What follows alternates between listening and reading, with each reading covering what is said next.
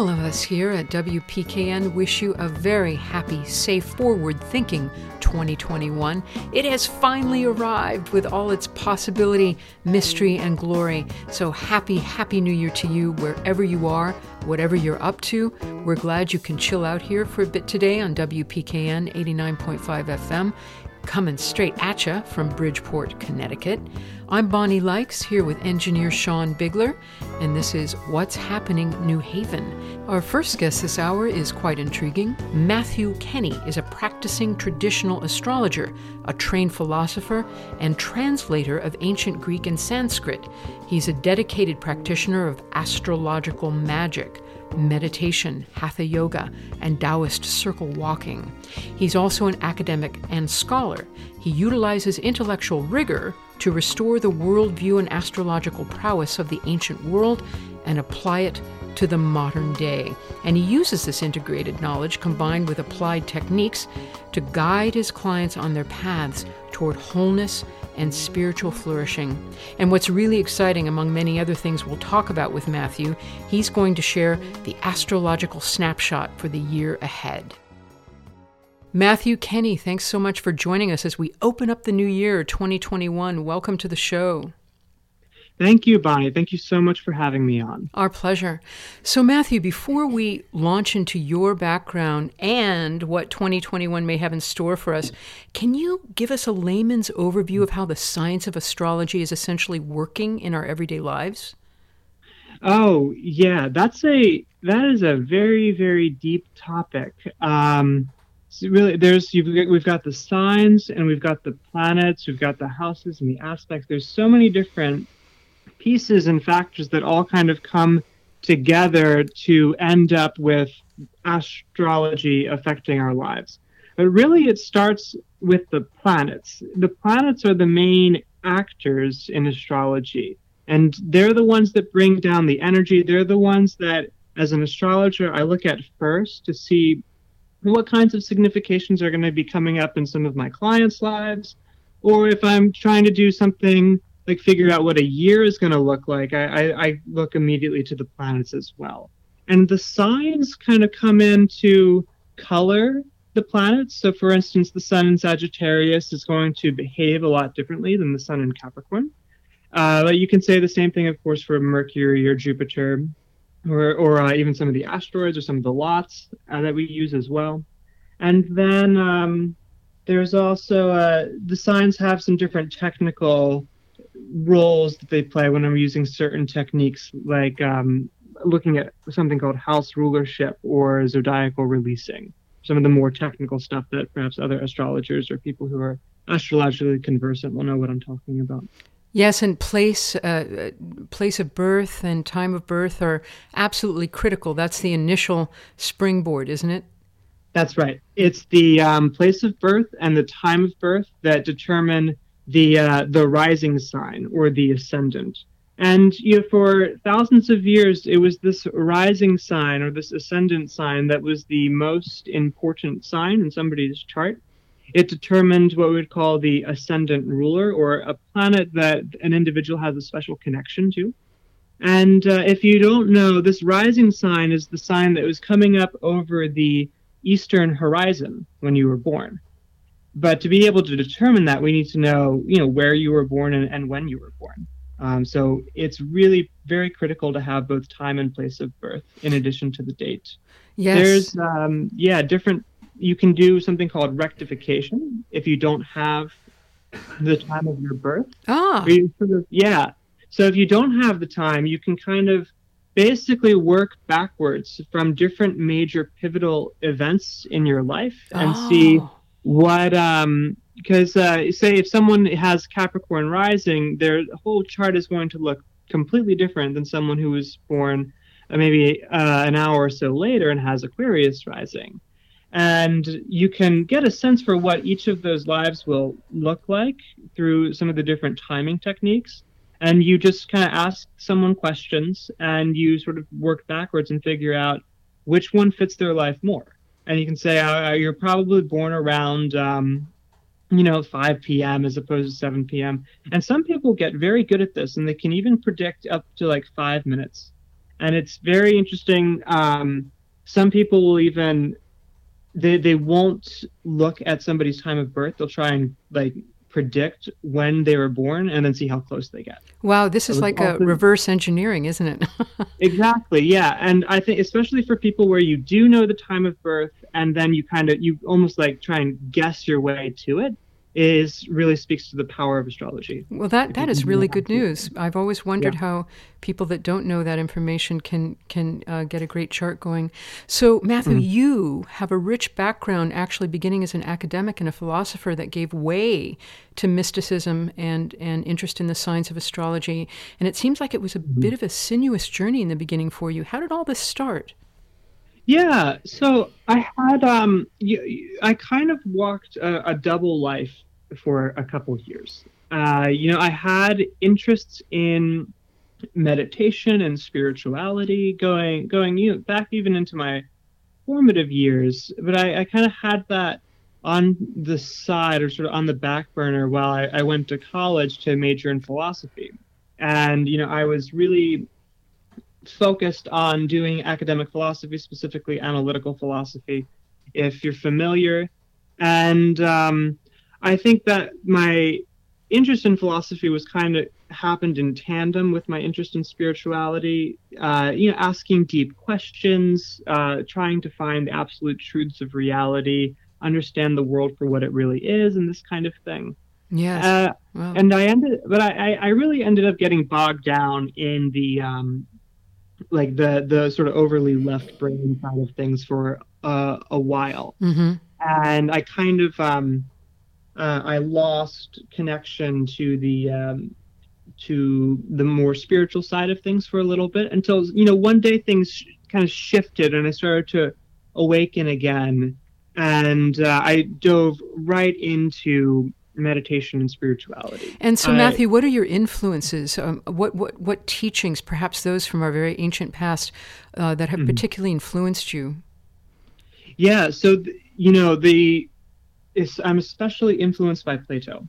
Mm. And it was really discovering Plato in a new way that kind of awakened me back up to spirituality.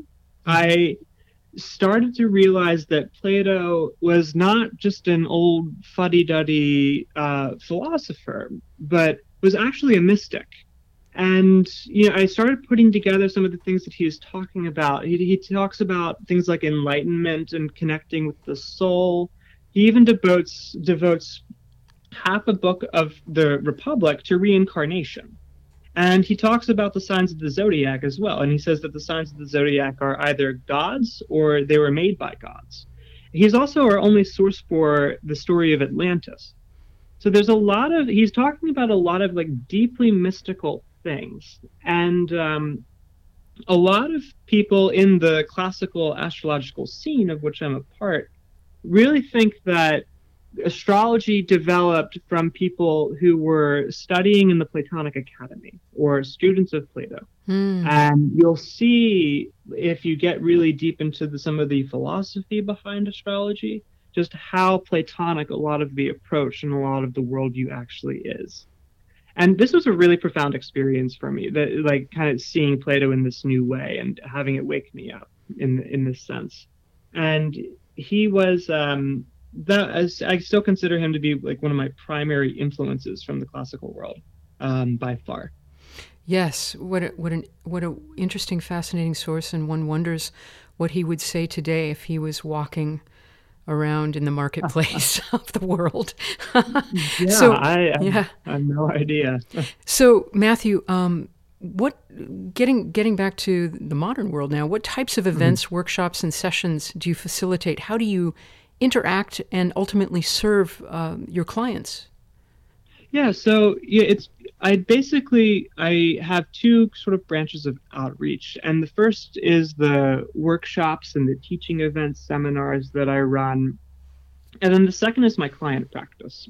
When it comes to workshops, I teach a lot of introductory courses and classes. I like thinking of myself as something of a gatekeeper to classical astrology. Mm. I have some people coming to me who know nothing about astrology. They're just getting into it for the very, very first time. Right. And it's a really, really enjoyable experience for me to like awaken people and try and give them the same excitement that I have for the practice and show them what the planets and the signs and the houses and all that are really all about, and almost like getting to know them like in a more of a spiritual kind of way. And I also have people who have studied other kinds of astrology, whether it's Vedic Indian astrology or modern astrology, but are interested in learning something else or getting acquainted with a different branch. And it's I also thoroughly enjoy getting people who have studied astrology and are familiar with some of the technical apparatus and starting to have them see things in a little bit of a different way and helping them to get a little bit more well-rounded. And even if they do like something completely different than what I do, like a sort of humanistic psychological approach, I often see them taking some of the techniques that I use and applying it to their own practice. And that's always really satisfying for me. Yes, how wonderful. And would you say that for someone just learning astrology and trying to perhaps start this discipline in their own life, is it difficult? I sort of picture somebody with an astrologer sitting down with a protractor and a compass. Is it tough? Well, we fortunately we've been able to ditch the protractors and compasses a couple of decades ago. But even like relatively speaking, not that long ago, considering that astrology is thousands of years old. There is a learning curve to astrology. There's a lot of moving parts, and there are a lot of techniques and different approaches that need to be understood before you can actually sit down to start reading a chart.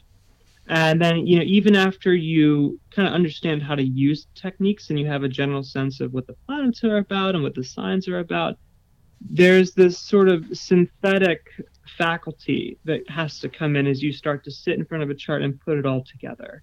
So you might know that what Jupiter is all about in terms of leadership and law, and also financial abundance and sort of spiritual wisdom and judges and priests and this kind of thing. And then you see Jupiter in the ninth house in someone's chart, and the ninth house has something to do with foreign travel and pilgrimages, and also higher education and higher learning. But it takes some practice to be able to put those two together and see how that's actually going to show up concretely in someone's life, and then throwing in aspects and signs and this kind of thing.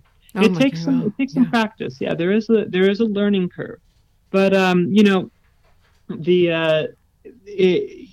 there's this sort of old Greek adage, basically the heart is the good, and that it takes if something takes time and effort to master, then it's actually worth mastering. And like anything with it, just practice. Yes, again, for sure. And again and again. Yeah. That sounds like a great overview and feedback. I've always wondered just how it would be for somebody sticking their toe in the water. But now, Matthew, it would be wonderful to hear. What do you see astrologically for the year ahead? 2020 apparently had aspects that hadn't occurred for hundreds of years. So do you see another surprising ride ahead for all of us? Yeah. So there's I'll start off just by saying right off the bat that I think that 2021 is going to be a lot better and a lot easier than 2020. Oh, good. Yeah. And there's a lot of different techniques that I've been looking at, and some different, particular dates and periods of the year that I think will be, particularly noticeable that I can go through. Right off the bat, you're absolutely right that we are going through a triplicity shift right now, and that has to do with the conjunctions of Jupiter and Saturn. And Jupiter and Saturn they have a conjunction. They become conjoined in the sky about every 20 years. And for a period of approximately 240 years, this will all happen in one element of the signs. So for 240 years, it will happen in the water signs, so Pisces, Cancer, and Scorpio. And then 240 years go by, and then it shifts. And it shifts into that case, into the fire signs.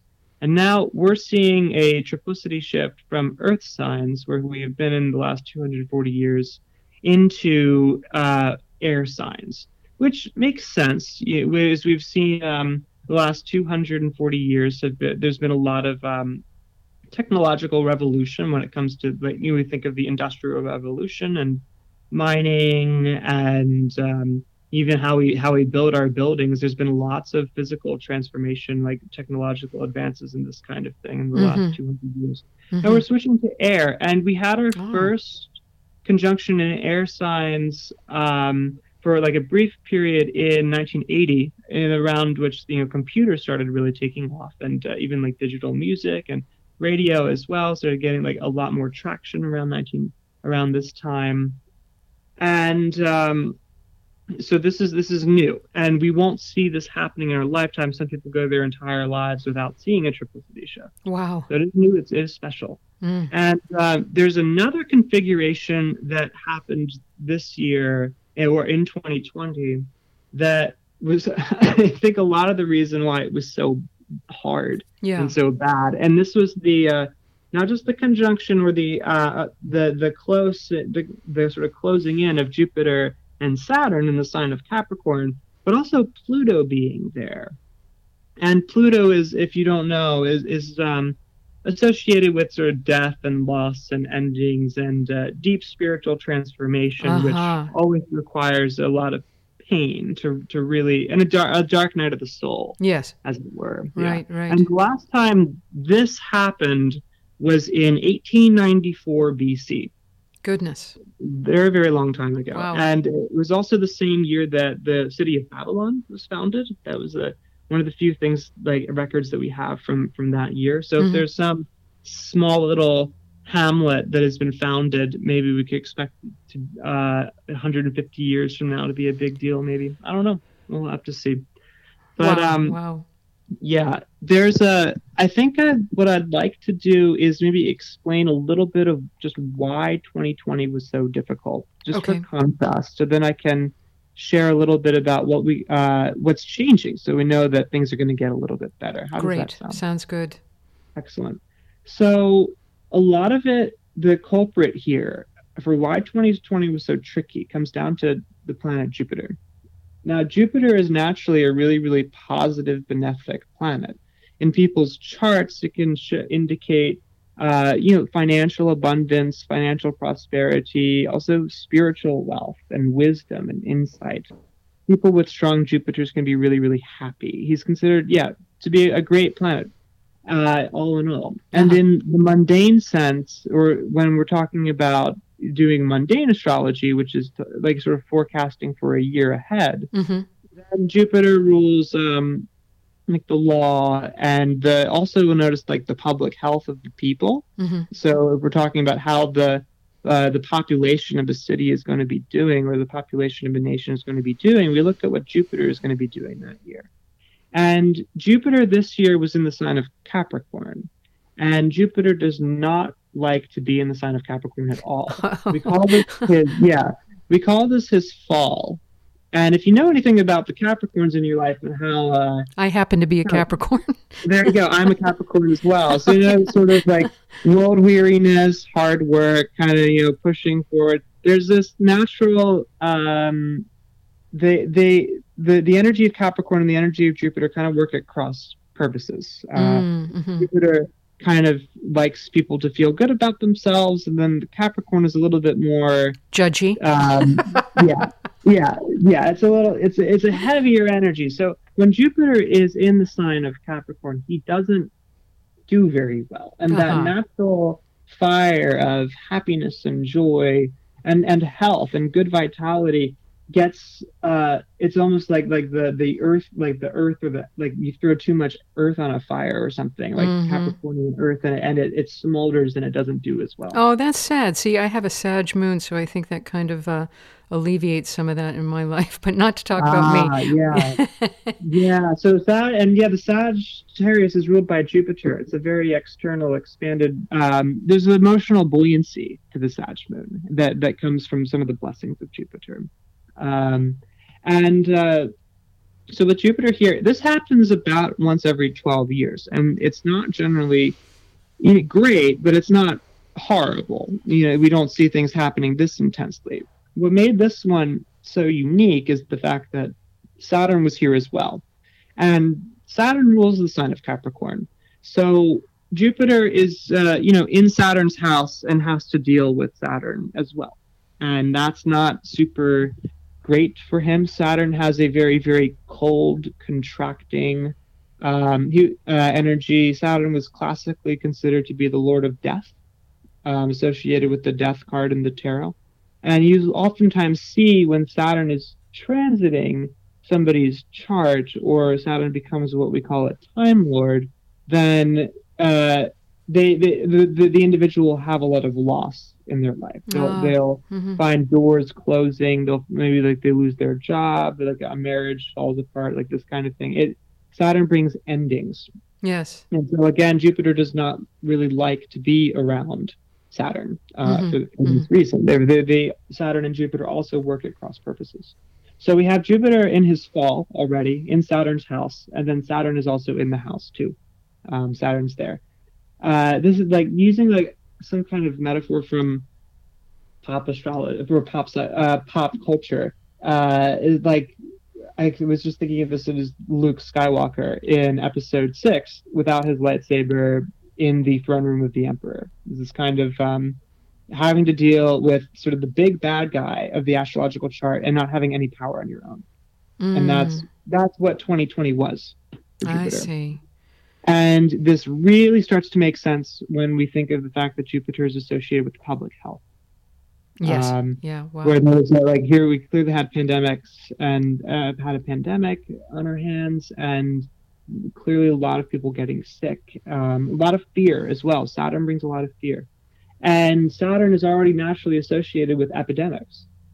And so when Saturn forms difficult aspects to planets in mundane astrology, which again, mundane astrology is what we're doing now, where we're looking at big picture stuff for a whole year and looking at a country as opposed to looking at individuals, that when Saturn is really, really prominent, you can see a lot of sickness, a lot of illness coming about, which we clearly did. So, and then to kind of top it all off, the third issue was, like I said, Pluto being here. So Jupiter having to not only contend with one Lord of Death, Saturn, but also two of them, Saturn and Pluto, at the exact same time. And we've seen a lot of death, an extreme amount of death. And the fortunate thing is that that's all coming to an end. And that's especially with this Jupiter-Saturn conjunction that's coming up on the solstice on December 21st of this year. That is going to be happening in the sign of Aquarius, not in the sign of Capricorn. So Jupiter will still be conjoined Saturn, but he won't be conjoined Pluto anymore, and he also won't be in his fall. Jupiter has a better time in the sign of Aquarius than he does in Capricorn, just in virtue of not being in his fall. He doesn't have any rulership here. Like, okay, it's not Sagittarius or Pisces, but he does have some kind of authority and some kind of like help to enact his significations. Saturn himself is also slightly happier in the sign of Aquarius than in Capricorn. Saturn rules Capricorn and Aquarius, and for some complicated reasons, Saturn slightly prefers to be in the sign of Aquarius to Capricorn. So Saturn is also a little bit more benefic here, about as benefic as he can be in a chart. Yeah, I see. Yeah. Wow. So that's all really good stuff. And if we're getting into like some real predictive stuff and putting some timing to it, and we'll have to see how things go, of course. But it is interesting. As I was doing some of my research, I noticed that whenever Jupiter and Saturn throughout 2020 were really close, that was when the death rate started to go up the most. I see. And there was the most fear around the virus as well. And for instance, Jupiter and Saturn got to their closest, or for the first time, it got as close as they could back at on March 22nd of 2020. And then on March 23rd, Saturn left Capricorn for a little bit and went to Aquarius. And it was around that time that when they had gotten their closest before Saturn left and went into Aquarius, that we had our first lockdown in the United States. So Matthew, we only have a couple of minutes left, unfortunately. This is so fascinating. Can you kind of, I know it's terrible to ask because it's such a wonderfully, meticulous science, but is there a way that you could give us sort of the highlight reel for 2021 before we wrap things up? Yeah, sure. So highlights. So yeah, a lot of background work. So highlights now. The Jupiter and Saturn, we've been building up to this entire time. Jupiter and Saturn are going to be conjoined on December 21st of 2020. And then after that, they separate. And as they separate, I do think you'll start to see the death toll and the intensity around coronavirus going down. Great. And it's also around this time that there's another kind of factor here with Mars. And Mars brings a lot of the panic. It was also during that time with the first lockdown that Mars was conjoined Jupiter and Saturn too. And now Mars is coming into square with Jupiter and Saturn. And that brings in just like a lot of fear. Mars is a very, very fiery planet. And he's making a hard aspect right now. First the conjunction, now coming up is the square. We see more fear. We see more panic coming out as well. But that will separate in late January. So I think we'll start to see the death toll starting to decrease a little bit before that, and then around late January, some of the fear and the panic around the coronavirus will start to subside as well. Fantastic. And by I think early February, I really do think that things are going to start to dissipate. And things will start to move on, and life will begin to move on. That sounds like a wonderful note to end on. I'm so sorry that we have to sort of cut this short. But in lieu of that, please tell us where listeners could get in touch with you so that they can learn more. Yeah. So my website is ancientastrology.org. Ancientastrology.org, and I offer readings, and I keep people up to date with any workshops or online webinars that I'm doing. It's very easy to contact me there. I have an Instagram and a Facebook page by the same name, Ancient Astrology. Fantastic. Matthew Kenney, it's been a pleasure to have you on the show. Thanks very much for joining us today, and we wish you a very happy, healthy, productive 2021 to come. Thanks for coming on What's Happening New Haven. Yeah, thank you so much for having me. I wish you exactly the same. Thank you.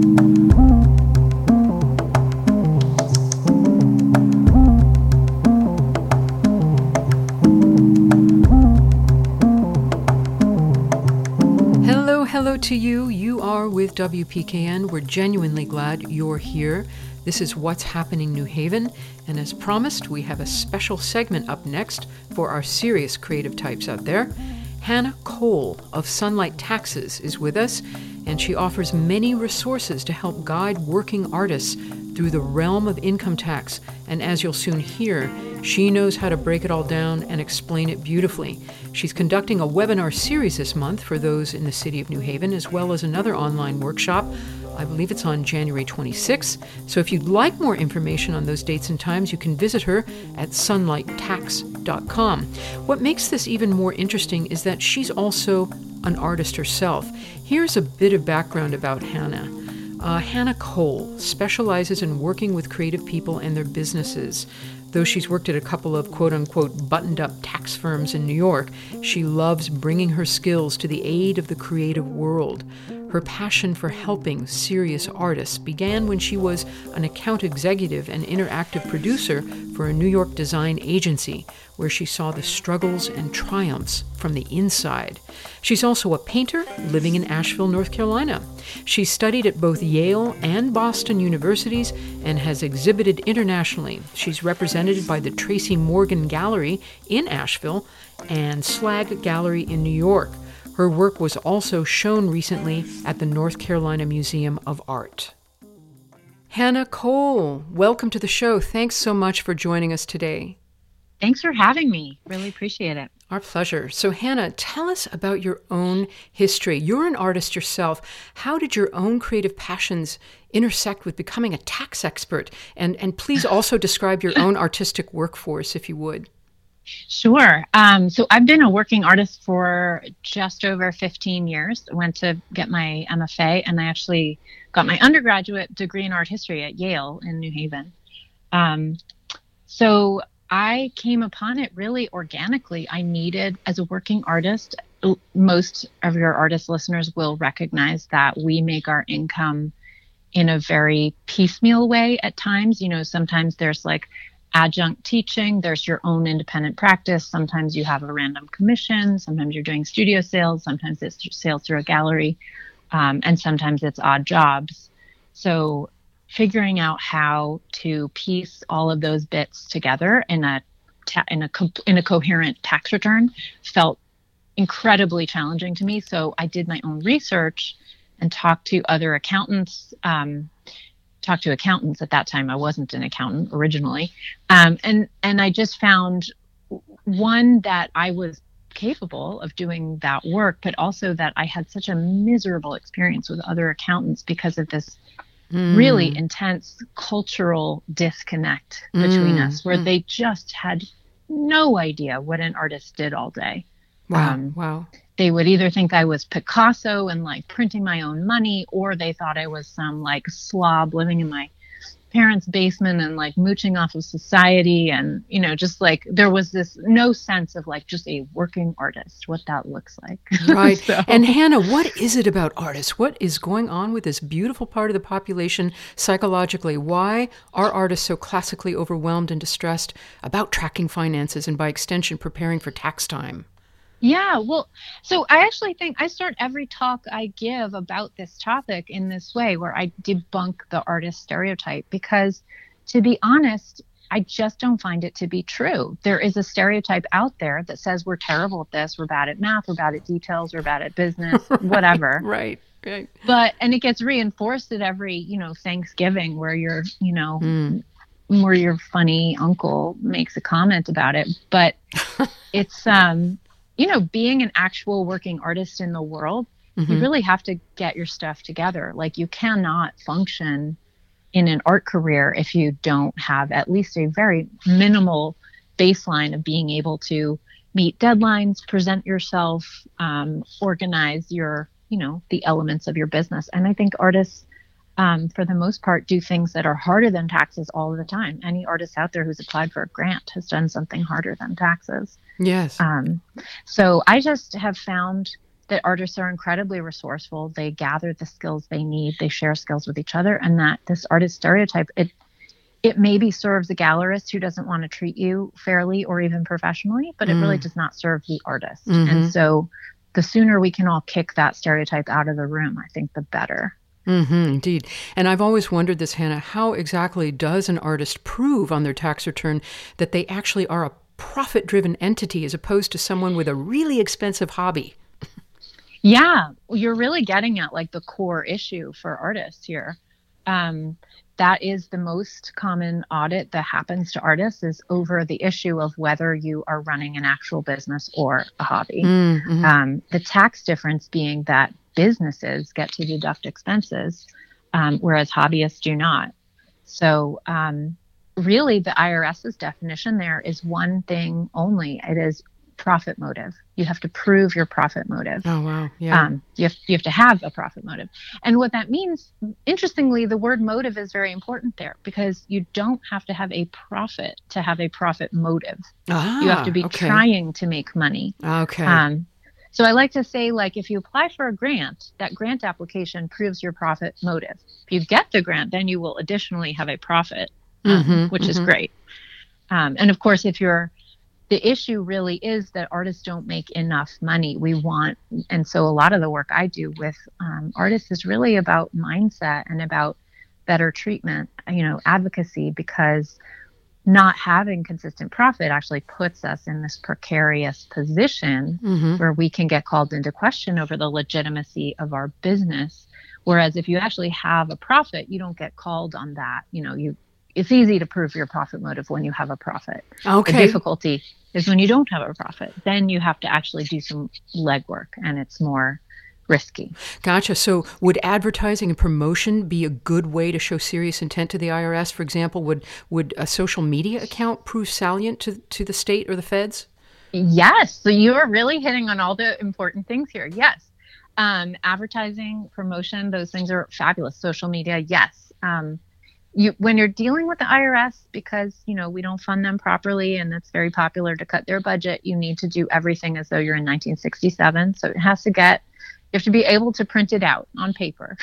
So how you print out your social media account on paper doesn't feel like the most fun, but it can be done. But basically, yeah. Wow. So you can actually print it out, or filing electronically. Can you take a screenshot, or is that's okay?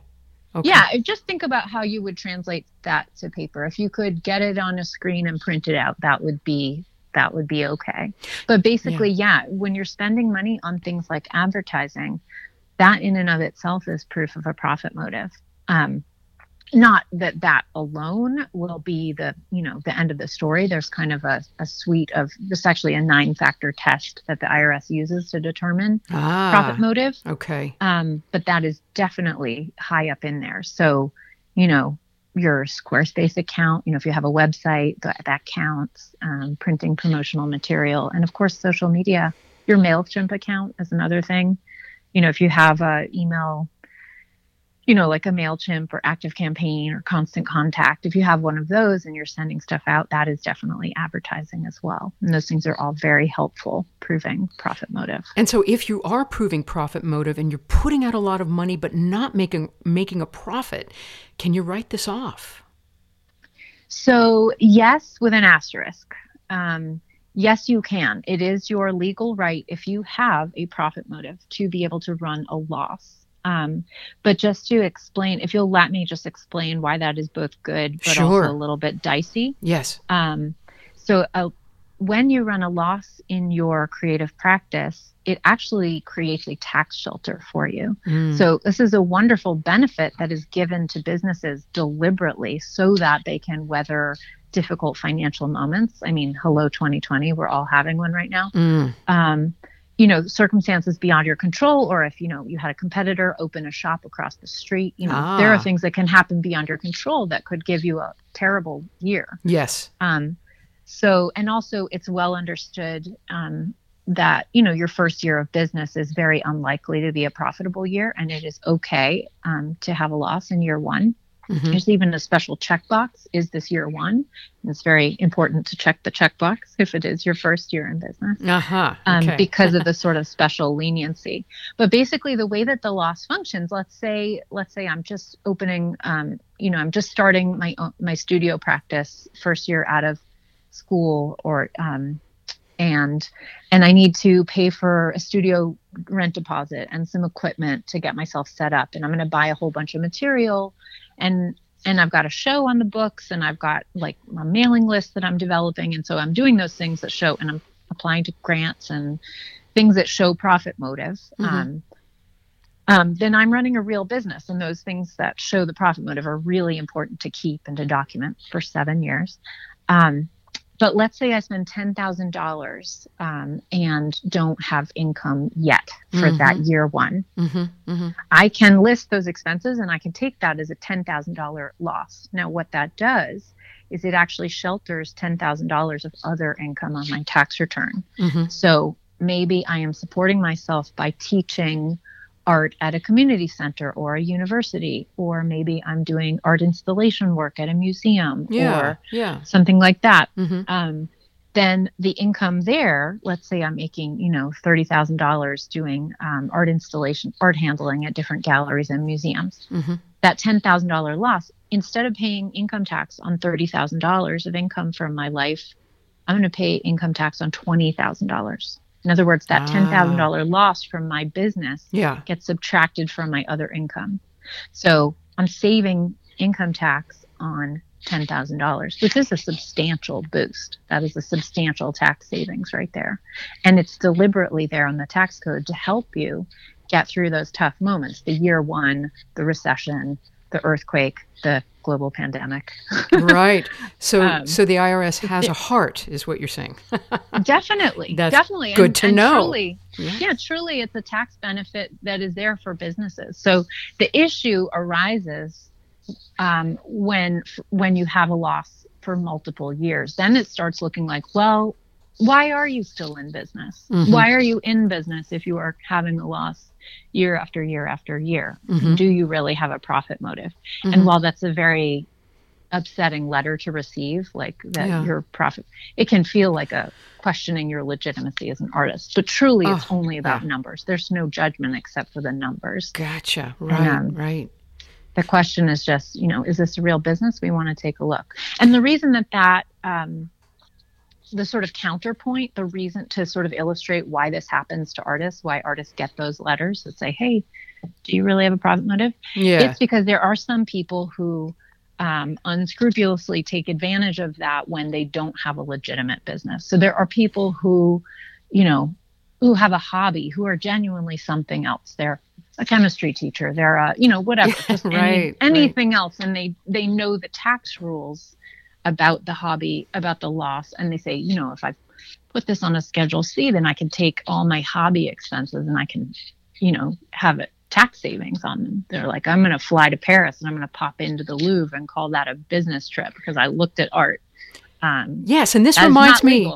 This reminds me of the grant process, because when how do they determine if a particular artist truly deserves that grant? Is this a very edgy, sketchy gray area that really is scrutinized heavily? Of course, it would be. I would imagine. Mm-hmm. It is. And like I said, the most protective thing to do is to make money. Now, short of making money, second best thing is to document your profit motive, document those things that prove a motive. So that can be anything from, like you mentioned, all those things, all the advertising you do, grant applications. It can be correspondence with people in a position to sell your work or to circulate your work. Anything you do to show that you're trying to make money is proof of a profit motive. So very helpful. And how about some other ideas, Hannah? What might an artist want to do to really separate and monitor their income and expenses? In other words, what kind of business entity might an artist create to further establish their profit profile? Sure. So anything that is business-like is protective in the sense of helping you prove that profit motive. You certainly want to keep books. And the first thing I advocate for everyone to do is to keep a separate bank account for the business activity. That's really important. The IRS will look at that. Yeah. So if you are just running everything through your personal account, that is bad. You can get in trouble for that. Yeah, that makes sense. Yeah. That looks like a hobby. That's you paying for a personal thing. But what you really want to do is open a separate account, call that your business account. You want to deposit all your income from that activity into that account and pay all the expenses out of that account. It's protective both from a tax and from a liability, like a legal standpoint. But it helps show that you're professional. One of the things I like to say to people is all the stuff that you do in your creative practice that you hate doing is proof that you're a business. If you don't have fun doing it, then it's proof, because hobbyists don't do the stuff they hate. Hobbyists don't meet with accountants or lawyers over their practice. Hobbyists don't sit and keep books. They don't bother, tracking receipts. Yes. They don't struggle over their Instagram profile and their messaging and their networking. Yeah. Yeah. So absolutely. Well said. So what are maybe just a few other basic steps, just beginning steps, a new artist putting their toe in the water, how they can get their expense records and write-offs cogent and easy to reference when April rolls around? What, besides opening up that separate bank account, is there another just preliminary thing a new artist can do? Yeah. Sure. Well, kind of side by side with that, opening a separate business bank account is one, just understanding the nature of transfers between that business and the personal account. I think that's a thing that stops a lot of people from separating them. So just to explain that really quickly. Sure.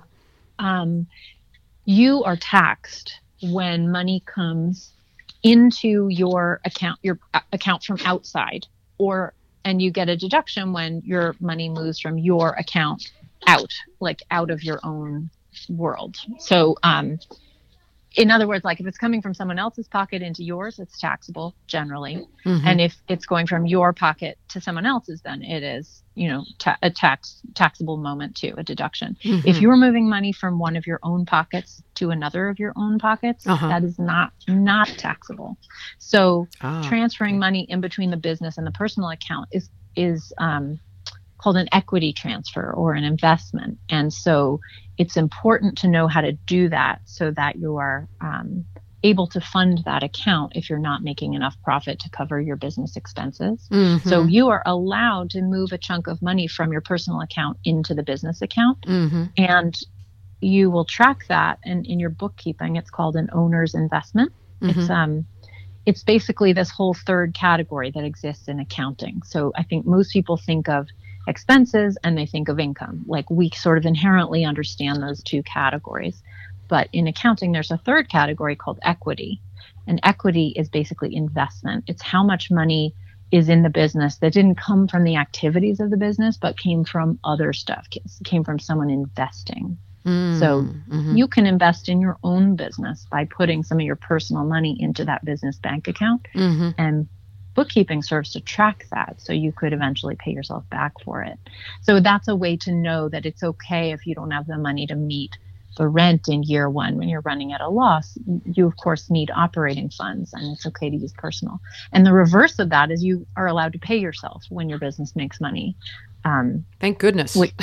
Thank goodness, exactly, because the goal is not to build up money in a hermetically sealed account that we're never allowed to touch. I mean, we start businesses so we can fund our life. Yeah.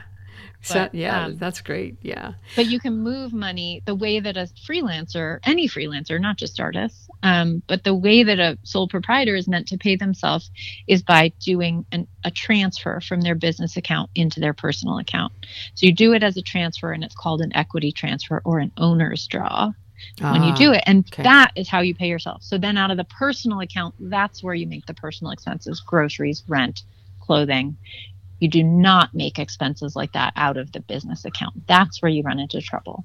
You should be only doing business expenses out of the business account. And what that does for you, part of the beauty and the gift to yourself, is that then everything coming into and going out of the business account is either a business income or a business expense. Mm-hmm. And then those owner's draws are very clearly labeled, so you're not counting those as taxable. Yes. And then that becomes the basis for your bookkeeping. So basically, instead of combing through receipts, which is everybody's idea of hell, you have a business, you look at your, your December bank statement, and that's what you do your bookkeeping from. Amazing. It makes your life much easier. Wow. And what a wonderful feeling it is for an artist to be able to support themselves and draw this money in a well-organized way. But let's talk quickly, Hannah, about everyone's worst fear, artists and non-artists alike. What oversight or boo-boo might draw attention to the creative type that would get them audited? Sure. So I think the first thing to just say is that, well, it doesn't feel good to get a letter saying you're under examination. Right. It is the check and balance in our system, and it is not necessarily an accusation. It is genuinely a checkup. So don't let yourself believe it means you're, automatically in trouble. It is totally possible to go through an audit, prove what they're asking you to prove, and come away with what's called a no change audit, where essentially they say you did nothing wrong. Nice. You're great. Free pass. Go on your merry way. Yes. Yeah. So that's good. That's good to know. It is not an accusation. It's a checkup. Mm-hmm.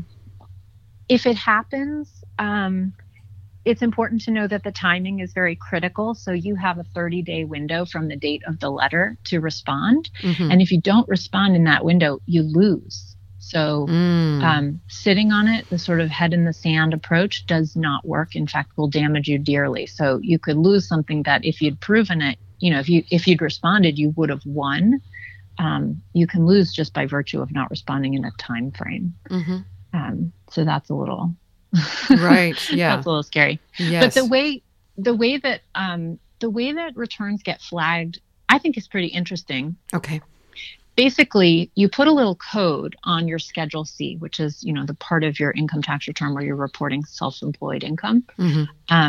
There's a little code called a NIAX code, and it identifies what field you're in. So pretty much everyone listening to this here, except for maybe a couple of photographers and printmakers, are going to be under the code called Independent Writers, Artists, and Performers. It's a broad code, but there's a code for everything you can think of across every career in the U.S. And basically, the IRS does these algorithms based on knowing data from every single taxpayer, including historical. And so they know what a person in that code, another writer or performer or artist in your zip code at your level of income, they know what the outer range of supplies expenses are for that kind of person. Okay. They know what the outer range for meals is. They know what the outer range for travel. So they have these data comparisons. And if your numbers are within the normal range, usually nothing will happen. If your numbers stick out above the normal range, then you can get a flag. And so you go into this pool of returns that have flags on them. Now, all audits are... What's that? I was going to say too many dinners at the Rainbow Room. That's an expensive... That can do it. That could definitely do it. Hannah, you have such a great website, loads of resources and support. And I think when any artist of any sort who's feeling overwhelmed with their tax profile visits your website, they feel an immediate sense of relief. Could you please share a flyover of what you offer to a new, perhaps slightly freaked out client? So I offer courses. I offer a spreadsheet bookkeeping system called No Fear Taxes. And my sort of flagship program is a holistic education. It's like a year-long membership where I teach all the things you need to know, both immediately to save money on your taxes, but also more holistic, like here's how tax shelters work. Here's how to build your retirement savings with less money than you thought, things like that. So that program is called Money Bootcamp. And that is the thing I'm the most proud of and put the most focus into. And I have a cohort of artists in that every year. And it's really wonderful because it kind of gives you all the skills you need to really have a financially empowered career. Fantastic. Fantastic. Yeah. Wow. And we'd love to hear the time and date of your late January webinar, kicking off the new year. Where can they find this information online? And also maybe take a peek-see at your art, just all your online information, if you would share that before we wrap things up. Sure, my pleasure. So my own art you can see at hannahcole.net. You can also see at my gallery in North Carolina, the Tracy Morgan Gallery. The current show I curated. So a little bit of my own work is in it, but it's mostly a group of other artists. It's a show about race and weeds. I know that's sort of funny. They're both things that don't have a scientific definition. They're more of a judgment. So I made a show about that. So you can see that at the Tracy Morgan Gallery. Wonderful. Thank you. Yeah, I'm proud of that show. It's felt really good putting that together. Excellent.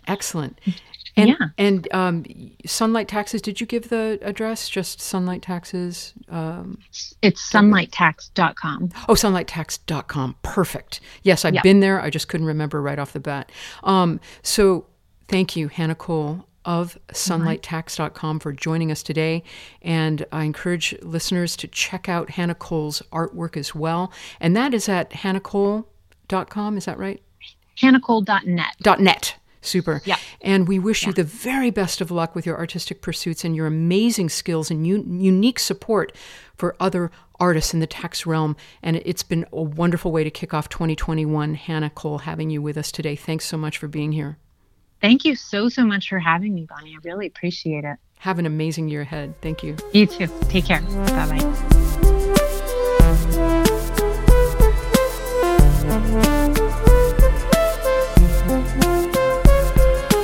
This has been the January edition of What's Happening New Haven.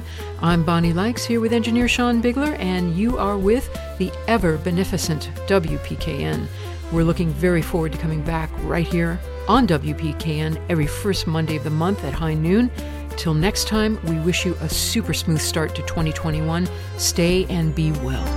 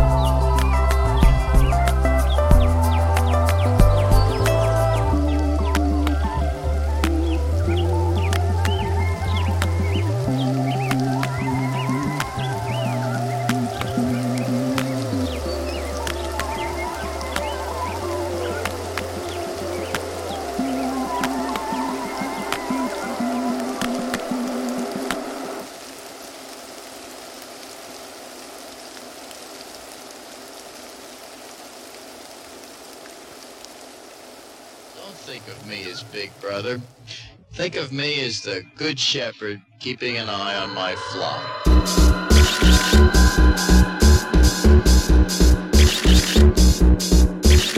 Sleepwalking, daydreaming, obsequious holograms, dancing with our shopping carts.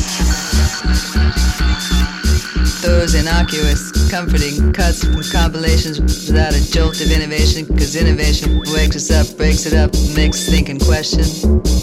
We're dancing just for the kick, just for the kick. Just for the kick. Just for the kick. Just for the kick. Just for the kick.